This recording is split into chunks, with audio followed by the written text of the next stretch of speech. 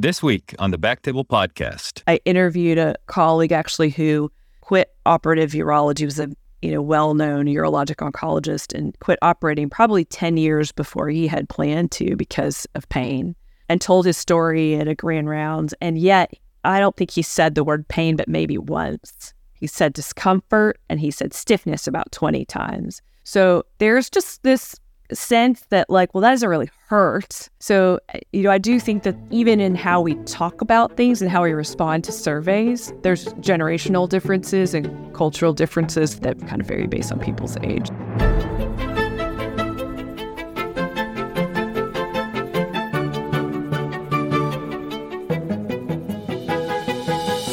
Hello, everyone, and welcome back to BackTable Urology Podcast, your resource for all things urology, and then some. You can find previous episodes of BackTable Urology Podcast on iTunes, Spotify, and backtable.com. So please check us out. I'm Dr. Suzette Sutherland, your host today for this exciting episode. Today, I have the distinct pleasure of having Dr. Kristin Chrouser here with me from the University of Michigan, here to talk to us about the importance of ergonomics, especially as surgeons. This episode is appropriately entitled, I Love My Job, But It's Killing Me. And we're referring to the plethora of aches and pains that we can experience after a long day in the OR or maybe even in the clinic. And some of these issues can lead to even sometimes disability or feeling like you need to retire early because of the physical pain that people are having. So this can really be a huge issue. So I'm really excited to have Dr. Chrouser here today to talk to us about this important topic. Thanks, Dr. Chrouser, for being here. Thanks for having me. So when I looked up ergonomics, I found a definition of the science of adapting the job, the equipment, and the humans to each other for optimal safety and productivity. Can you elaborate on that definition and specifically how that relates to surgeons?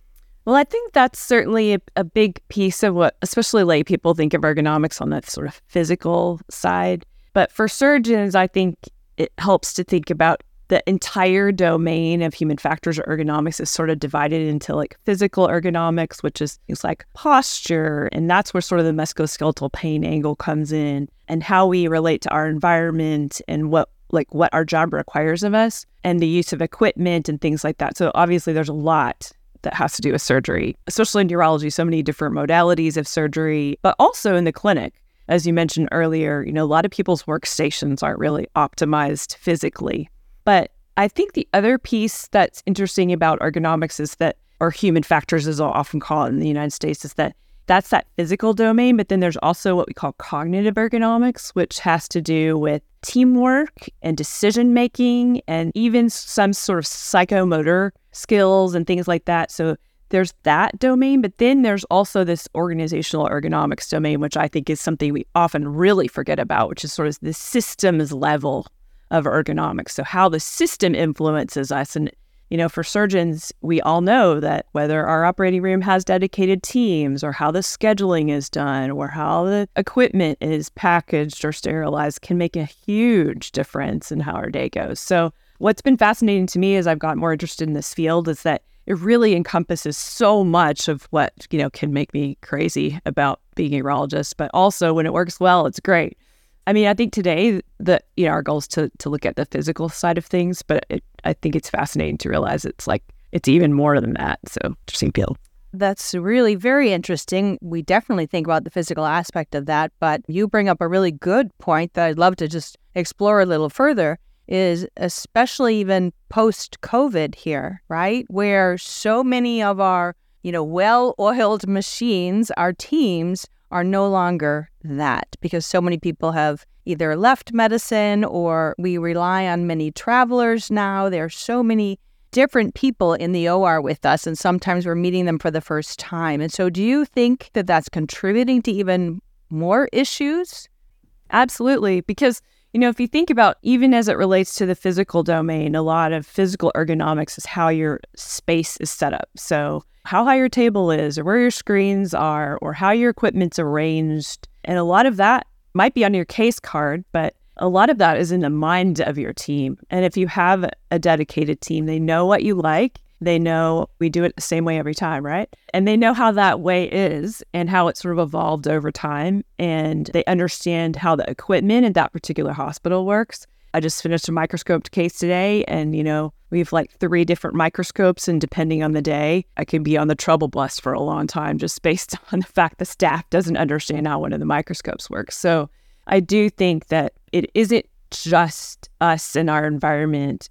That environment includes the people that we work with, and we have to have a team that's a well-oiled machine if we're going to get the job done efficiently, that's for sure. Right. So that message just needs to be heard loud and clear by the hospital administrators, right? Because they're just thinking about a well-oiled machine for productivity issues and efficiency so that we can then clear the room and get another patient in and be productive for them. But really, if they're not paying attention to this, they're getting more burnout in their physicians, more physical ailments, and then people leaving medicine because of this. And so, we already know there was a statistic that was done by the AUA consensus data that came out that said that by the year 2035, between 15 to 45% of our urological workforce, we could have a shortage to that degree.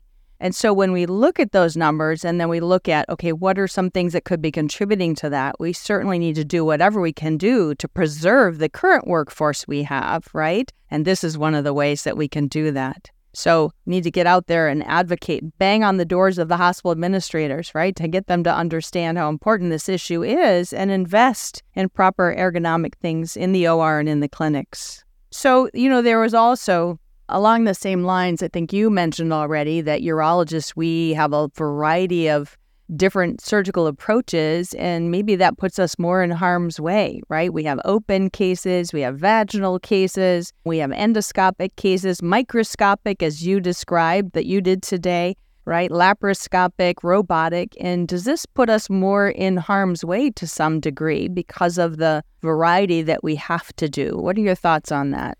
Well, in one sense, maybe if you do the same thing every day, maybe you have time to really think about it and optimize how you do that one procedure. But I do think there's actually an advantage to doing a lot of different modalities, because when I work with my ergonomist colleagues and we look at the challenges of, say, laparoscopic versus robotic versus open versus endourologic versus microscopic, they're all really different. And so I did a day of endoscopy at the end of last week, and I've got open cases at the end of this week. And so the way I look at it is it's like a case mix thing. It's actually good for me because the microscope kills my neck, and then the other things kill other things, other body parts, but are not necessarily as tough on my neck. So I think that at least for some of us who do, a lot of variety, it can actually be a good thing. But I think the downside is just maybe not spending as much time being thoughtful about how to optimize. I do have colleagues that just all they do is robotic prostates. And so, they have it down to absolute science.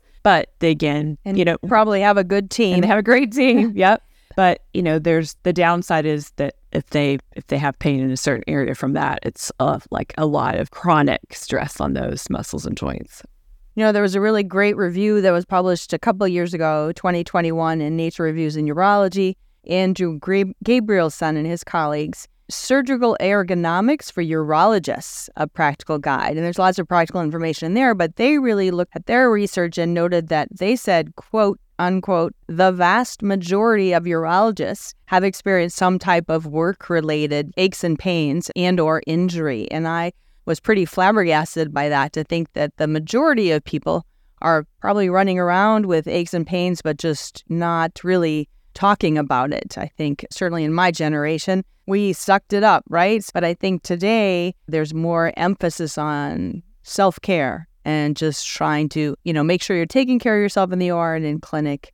The other thing was the areas that urologists have predominant issues, and I want to hear you speak to this, was certainly in the back and in the neck. And they had looked at some different positioning in the OR and found that urologists spend about a fourth of their OR time with their back in a position that they would be considered high risk for injury, and their neck 55% of the time in a position that was considered high risk. So that's over half of the time. So urologists seem to be putting themselves in vulnerable positions. What are those procedures, or what are some things that we can do to help alleviate those vulnerable positions?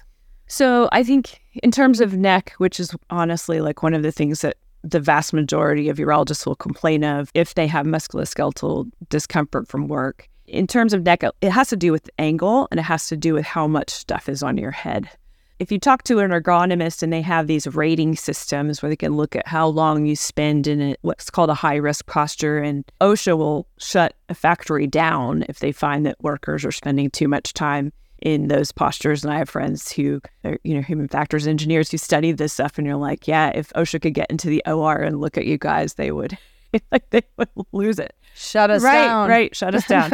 So the more you essentially lean forward, your head weighs about 10 pounds. And so for every 10 degrees you go forward, you end up with like another 10 pounds of force on your cervical spine. So 30 to 40 pounds of force that your cervical muscles are trying to hold back. And then if you add loupes on top of that, or you add headlight, there are a lot of things we put on our heads that weigh things, and that increases that weight. So it's the angle, it's how long you spend there, it's how still you are, and it's how much weight's on your head. And I think a lot of it too has to do with your cumulative time spent in surgery and whether you have recovery time after that. So there's a lot of variables. But when we think about how do we fix it, I mean, there's certain things that you just can't not do, right? There's certain positions you have to get into and do the job.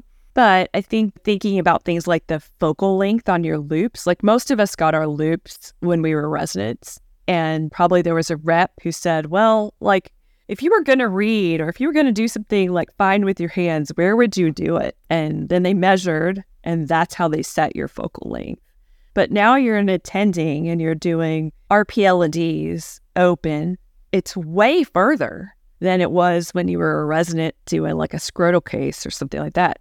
And so, most people are still wearing their same loupes from residency. And that's the habit they've gotten into. And they would feel odd if they actually switched. But I think those are the kind of things we need to think about is, like I've had staff that I've taken pictures of in the operating room. I'm like, can you stand up more? And they're like, no, I can't see.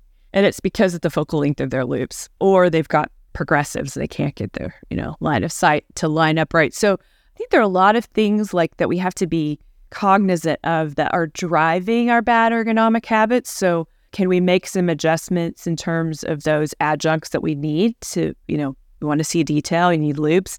Well, there's like high declination loupes now where you can keep your head more forward, but the loupe is actually like pointed more down. And that allows you to see without tipping your neck forward so much. So there's some technology that's changing, but also I think, we need to reassess like, oh, okay, maybe I do need 2 sets of loupes depending on what I'm doing. And then there's, things that like we mentioned briefly earlier, just things in your environment, like your screen height. Your screen should sort of be the top of your screens, like in terms of like your surgical monitors, so fluoro and like a camera monitor for endoscopic cases. The top of the screen should be at about your eye level.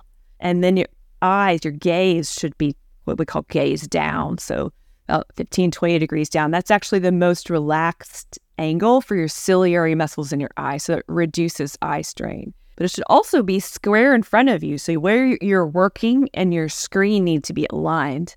And you're like me, we trained when the lap was all on a tower and you sort of operated in one direction and you turned your head in another direction, you looked at the screen.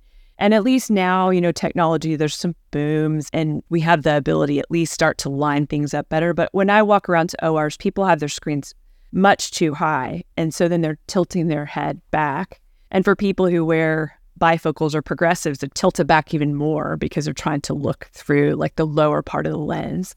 So there are those environmental things like screens, bed height's important. So adjusting the bed. Well, that was something I was going to ask you. Yeah. What do you think is like how do we determine what's going to be the best table height? That one's hard because, I think some of us think, well, I'm not attending now. And so we get to do it my way. I also feel like I've got a 6'6" resident, I'm not going to give him a neck ache. So really, ideally, you should adjust the table to the tallest person, put everybody else on a step.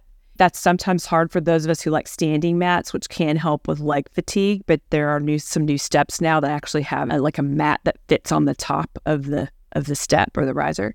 But yeah, adjust to the tallest person and then raise everybody else up. But that can be a little tricky. You got foot pedals. You want to keep the foot pedal in line with your foot. That can be hard on a step. There's a lot of moving parts and a lot of things that have to be adjusted. So actually, Andrew Gabelson and I have talked a lot about having like the ideal like ergonomics timeout should happen like right after the all stop or the timeout for surgery. And that's when you talk about these things. Let's get the table at the right height. Let's put the screens down. Let's decide if we're going to do micro breaks during this case, things like that. So at least everybody's on the same page and we thought about it, because I think a lot of times we just walk in and however somebody set it up is sort of how we do it. Yeah. Well, and sometimes the reality is the way somebody set it up, in order to change it the way you need it, it might mean moving the bed around, or it might mean something which is going to take a lot of time, a lot of energy. The person's intubated on one end. How are you going to move the bed around, or whatever it is? So again, that's where you just sort of suck it up and say, okay, I guess we're doing it this way, even though I know ergonomically this isn't correct. You mentioned a really great point I wanted to get into is, having it as part of our regular timeout. First of all, have enough people educated in the OR about what proper ergonomics are, what are the pieces of it, and then doing a proper timeout. And how would you recommend we go about really initiating that? I guess that would be individualized at each hospital first, again, working with the hospital administrators. But, we almost do have a universal timeout process. It might be a little different from one hospital to another, but there is the World Health Organization has one as well, right? So how do we get ergonomics incorporated into that? What we've done at Michigan is the last question of our all stop, which is a brief, which is earlier, and then there's timeout. And that all stop or timeout, the last question is, do you have any other concerns? What some of us have started to do is just we put because we have right now a surgeon-led timeout. And so we're already the ones talking. And so we've actually just put that at the bottom, that this is sort of the ergonomics timeout. And that's when we talk about those things. And it's especially important if you're going to do intermittent breaks during surgery, because that requires like one of the circulators usually to set a timer. So you need to like communicate that piece. So it's a good time to say, all right, well, let's set the bed, set the screens, and we're going to break every 45 minutes and do a stretch. So when you say a break, can you give us an example? What are you doing? So every 45 minutes, everybody that scrubs steps back and raises their hands over their head, or? I suppose you could, but, it's one of the few ergonomics interventions intraoperatively that's actually been shown in small trials to be effective for pain. And interestingly, for increasing sort of surgeon perceived sort of mental clarity and no increase in operative time, which of course is what everybody's worried about. So micro breaks, as they've been called, we call them team stretch. They're essentially 60 seconds of stretches, and Mayo has put out an app called OR Stretch that you can download that will actually remind you. We do ours based on posters on the wall. So there's a lot of low-tech and high-tech ways to do it, but essentially 60 seconds of stretches, and it focuses mostly on areas that we know are areas of typical pain for most surgeons. And then I have friends who sort of deviate from that, and they kind of put in specific stretches that they feel like they need for the modality that they're using. So you can certainly personalize it, but I think the hardest part of that is how do you operationalize that? How do you remember? And one of the things that's been fun as we've done this implementation study at Michigan is getting the whole team involved. So, we surveyed everybody and realized everybody has pain. In fact, our script techs have worse pain than we do as surgeons because they do it every day. And so the whole team, including anesthesia, circulators, everybody stops and everybody stretches. And so it's also been interesting that sort of improved kind of team dynamics as sort of a side effect. So. I mean, really, to get into the nitty-gritty, what kind of stretches do you do while staying sterile? I assume you don't break scrub and then re-scrub.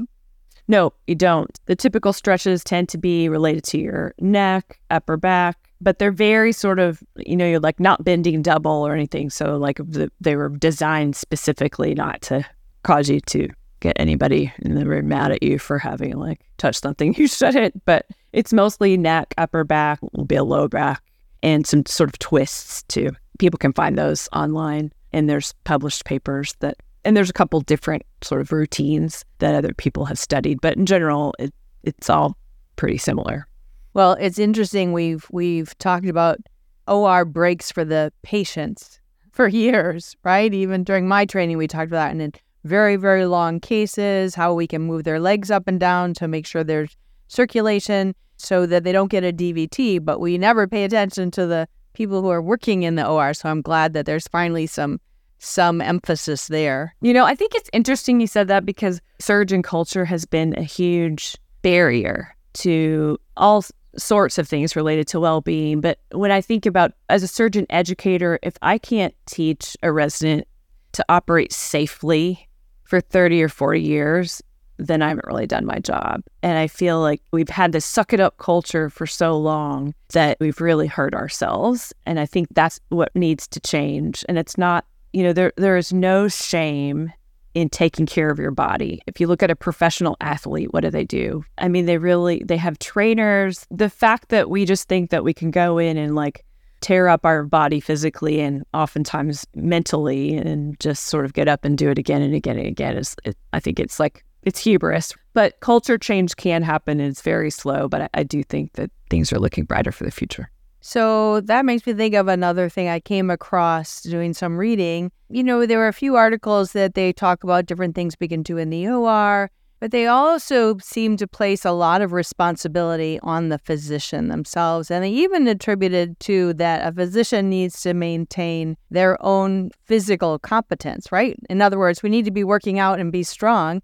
And if our back is giving out, it's partially our fault. What do you think about that? Well, it sort of reminds me of the whole thing. You can't yoga yourself out of being burned out, right? I mean, there are structural and systemic forces at work and cultural forces at work, and we work inside a system. Now, if that system had a warm-up room for me and a trainer and a post-surgery masseuse, then I wouldn't have as much pain, right? But I do think that there's actually some good data showing that people who are in better shape have less pain. It's a little hard to suss out, is it the chicken or the egg?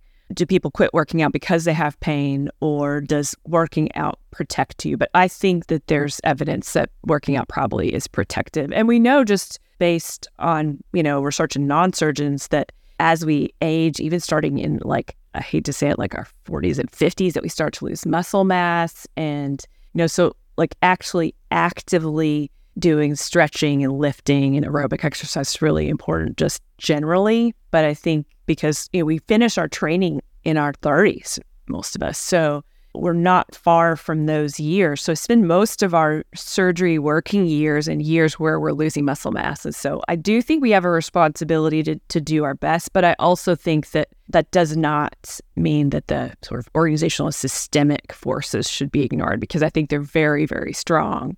And it's what often drives us to work late instead of working out. Yeah, I took issue with the almost blaming component of the comments that I read. And I thought, I totally agree with you. The better off we are in shape, life is easier, right? Let alone just surgery. So everything is better. Another thing I came across was a statistic that noted that physicians who are more experienced, i.e. have been practicing for longer and then have larger surgical caseloads, more than 250 cases, seem to have less problems than people who had less cases. And they were referring to, it seemed like there are more musculoskeletal problems among the younger surgeons and residents, and then people who've only been out in practice for a handful of years. I don't know if that's more part of the culture that you were talking about, that we've been in this kind of culture where we train to just, take what you give us. And again, to use the term we've already said 3 times, suck it up.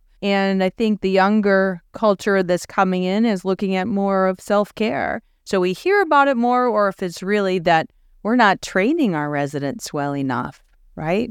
And so to your point, I think some of that's actually statistics. So you can see biases in groups based on the fact that there's attrition out of those groups. So if you imagine that a cohort of people enters surgery and then works for 30 years, but some of those people either back off on their operative practice or quit or whatever, they never become sort of those senior surgeons with huge practices. So, just from a stats standpoint, I'm never 100% sure that I can really believe that that's a result of a high volume practice. I see what you're saying. The strong are surviving. Right. Yeah. In some ways. I would also say that, there are some senior surgeons, well, let's put it this way, people who came and trained in like new modalities that were novel, like robotics or whatever, that were sort of novel 20-something years ago or whatever. And they have a high volume practice now. Over time, sort of have often honed that practice. Like we were talking about earlier, they have a great team. They have this setup. A lot of people who have super high volume practice do a lot of the same surgery over and over. So they're motivated to have a super efficient setup that doesn't hurt them. And many of them have like very experienced teams. So in some sense, it's like a self-fulfilling prophecy that if you do a lot of something and you optimize it, that you're probably going to optimize it for your own comfort to a certain degree, or at least to that you could tolerate. But the other thing I think is cultural is that very senior surgeons, even if they did hurt, would not call it pain. I interviewed a colleague actually who quit operative urology, was a well-known urologic oncologist, and quit operating probably 10 years before he had planned to because of pain, and told his story at a grand rounds. And yet, I don't think he said the word pain, but maybe once. He said discomfort and he said stiffness about 20 times. So like there's just this sense that like, well, that doesn't really hurt. So, I do think that like even in how we talk about things and how we respond to surveys, there's generational differences and cultural differences that kind of vary based on people's age. So yeah, I think there's some truth potentially to a high volume people having more efficient and maybe less pain because, like you say, the strongest survived. But I don't think it's because they're high volume. I think high volume for most people can be painful. Yeah, and high volume, as you said, to your point, equates to efficiency and probably a good team, and you have all the resources you need to allow yourself to be high volume. So that's really a great point. Again, another reason to really search for good, knowledgeable, helpful teams, right? And build a team. We talk about that all the time, but I think, and we all strive for that, but I think, I certainly have noticed in my own institution that has fallen apart a bit post-COVID. And I hear from other colleagues across the country how much that's fallen apart as well, and everyone trying to scramble to try and rebuild.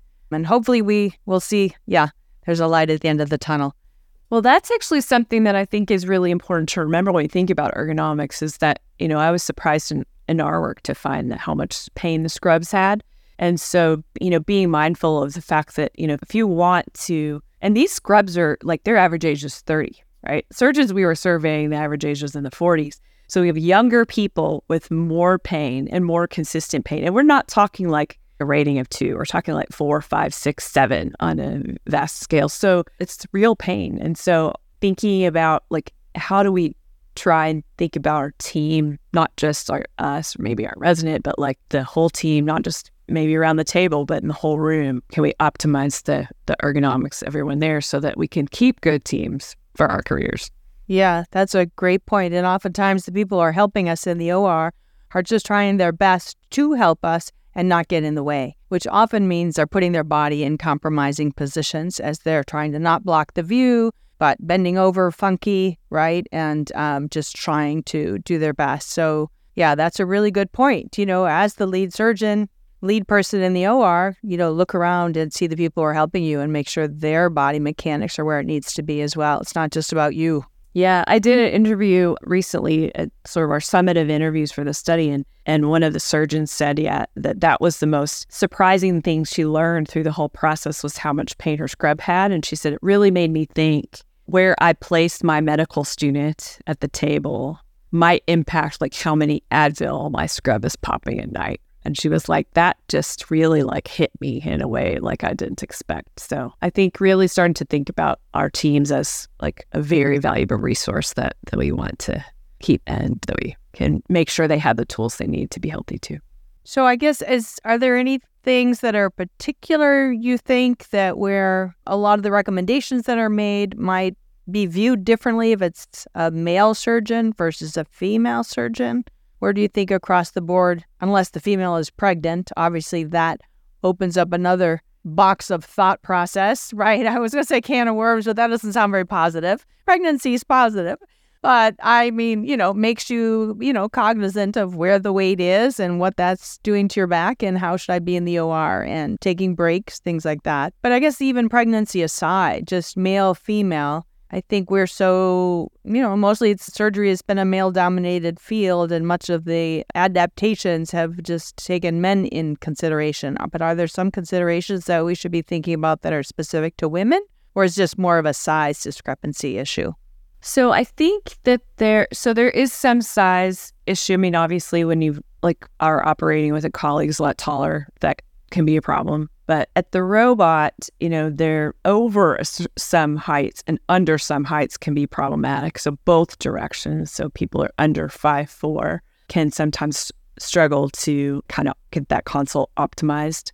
But I think the other issue is more about hands. There's a difference in hand size, which people have talked about in the past, but a lot of it's more about intrinsic hand strength. So people will complain about being able to fire staplers one-handed. And the reason for that is that a lot of this equipment was designed in the 80s, and it was designed for 2 standard deviations of normal of the population at the time, which was heavily male. So, it was designed for the population then, but that's not 2023.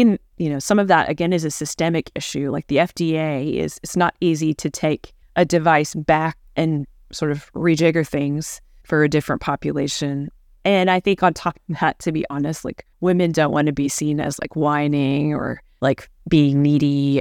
Like you said, it's been a male-dominated specialty, and we've all felt like I have to be one of the boys, so I'm not going to say anything. It's not uncommon to be able to palm certain instruments or, just certain things that they're on average, some women will say they have a harder time doing than men. And that's not to say that they're not men who have a hard time doing some of that stuff too, but I would say that hand stuff is one gender difference. The other thing is that women's hands tend to be more flexible.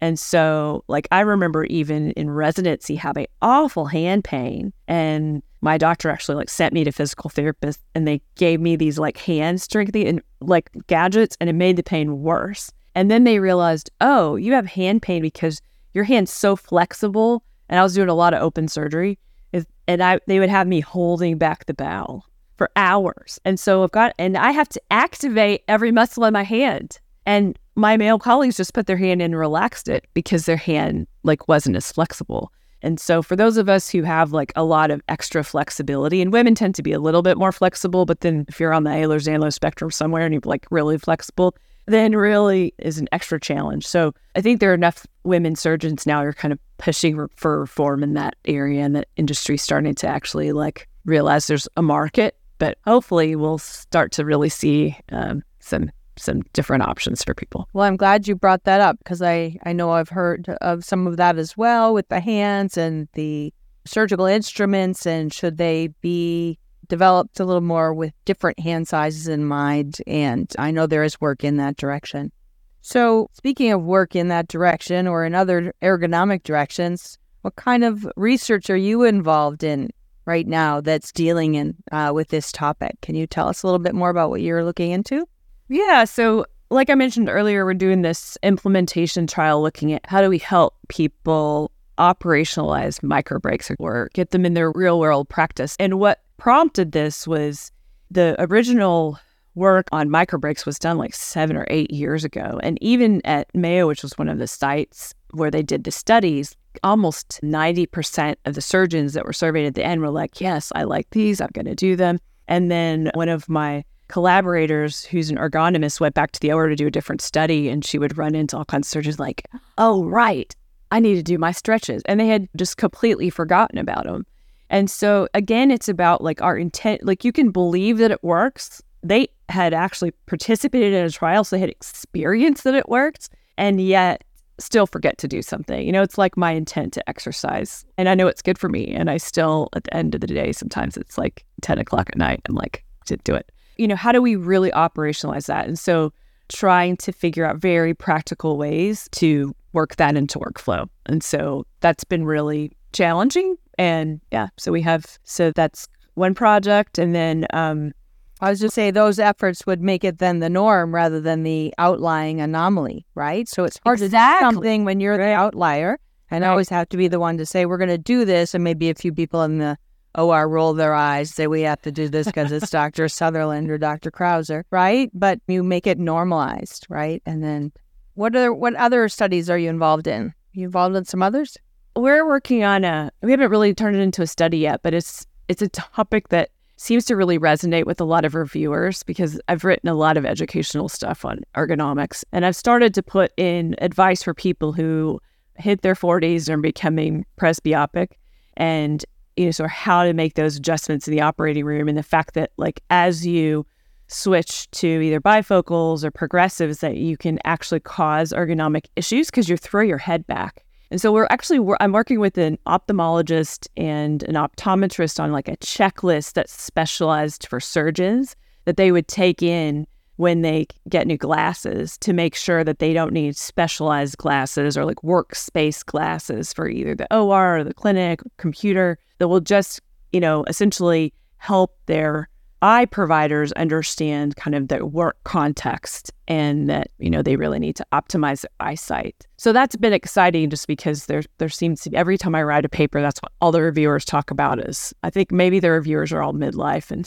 so they find it interesting. And have all started wearing cheaters themselves, right? So they can totally relate, Exactly. myself included.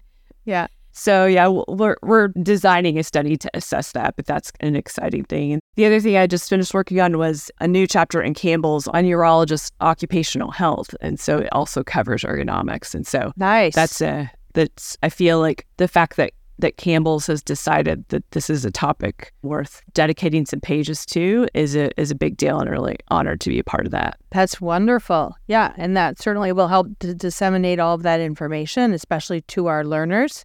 So to that point, that's a good segue into your thoughts about, making some formal training in ergonomics part of the ACGME residency requirements, right? So should the ACGME really even take this on? And because it's such an important topic, and really we're looking to protect our future workforce. Absolutely. And I think in some ways the ACGME is edging up to that. They've started to include requirements about, resident well-being and stress management and things like that. And so to me, this solidly falls within the realm of well-being. But from the standpoint of an educator, I feel strongly that we must train people to operate safely, or we really haven't trained them. I think that culture is one of the barriers to that. And I think things are changing. All the surveys we've done have shown that people feel they didn't have enough ergonomic education and they wish they had. And when they didn't get it in residency, they're interested in that as faculty or postgraduate. I think there's a lot of very simple things that we can teach to help people. And again, this isn't rocket science. Like, I'm a big fan of the book Atomic Habits, just that these tiny incremental things that we can do can make a big difference fast forward 30 years. And so, I think that it's not just teaching someone like, this is how you should set up your screen. It's how do you operationalize that in your workflow so it happens every day and it's just what you do. And as an institution, when you think about how do you implement whatever ergonomic initiative you're looking at, it's how do you make it stick and how do you make it just this is how we do it here. And those are big challenges, but I don't think there's any reason that we can't. It's not that difficult. The activities or the changes themselves aren't that difficult, but the habits and the workflow integration piece of it, that's tough. Well, and normalizing it, again, to repeat what we said earlier, is normalizing it. You're not the anomaly trying to do this in your OR, but we make this part of core residency education, right? Our future workforce is coming out with this knowledge, and it's totally normalizing it. And that's what we really need to do, just much like we're trying to normalize just overall well-being, right? It's been such a focus. So, well, and we did a curriculum for general surgery. They had this curriculum called SCORE, which is like an online curriculum. And so I worked with some colleagues to build an ergonomics module for that. So that's out there in the general surgery realm. It's just, I feel like urology has a little bit of catching up to do, but we'll get there. Yeah. Well, you're helping to catch us up. So thank you for all the work that you are doing. It's been really interesting and really exciting to have you on the BackTable Urology podcast, Dr. Chrouser. Thanks so much. It's great to chat with you. This is your host, Suzette Sutherland. Thank you.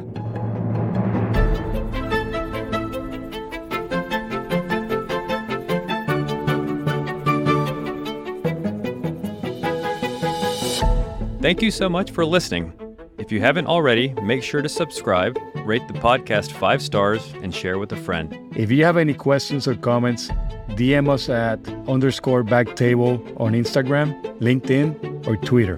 BackTable is hosted by Aditya Bagrodia and Jose Silva. Our audio team is led by Kieran Gannon, with support from Josh McWhirter, Aaron Bowles, Nick Shellcross, and Ness Smith-Savadoff. Design and digital marketing led by Brian Schmitz, with support from Devante Delbrun. Social media and PR by G. Ding. Administrative support provided by Jamila Kennebrew. Thanks again for listening, and see you next week.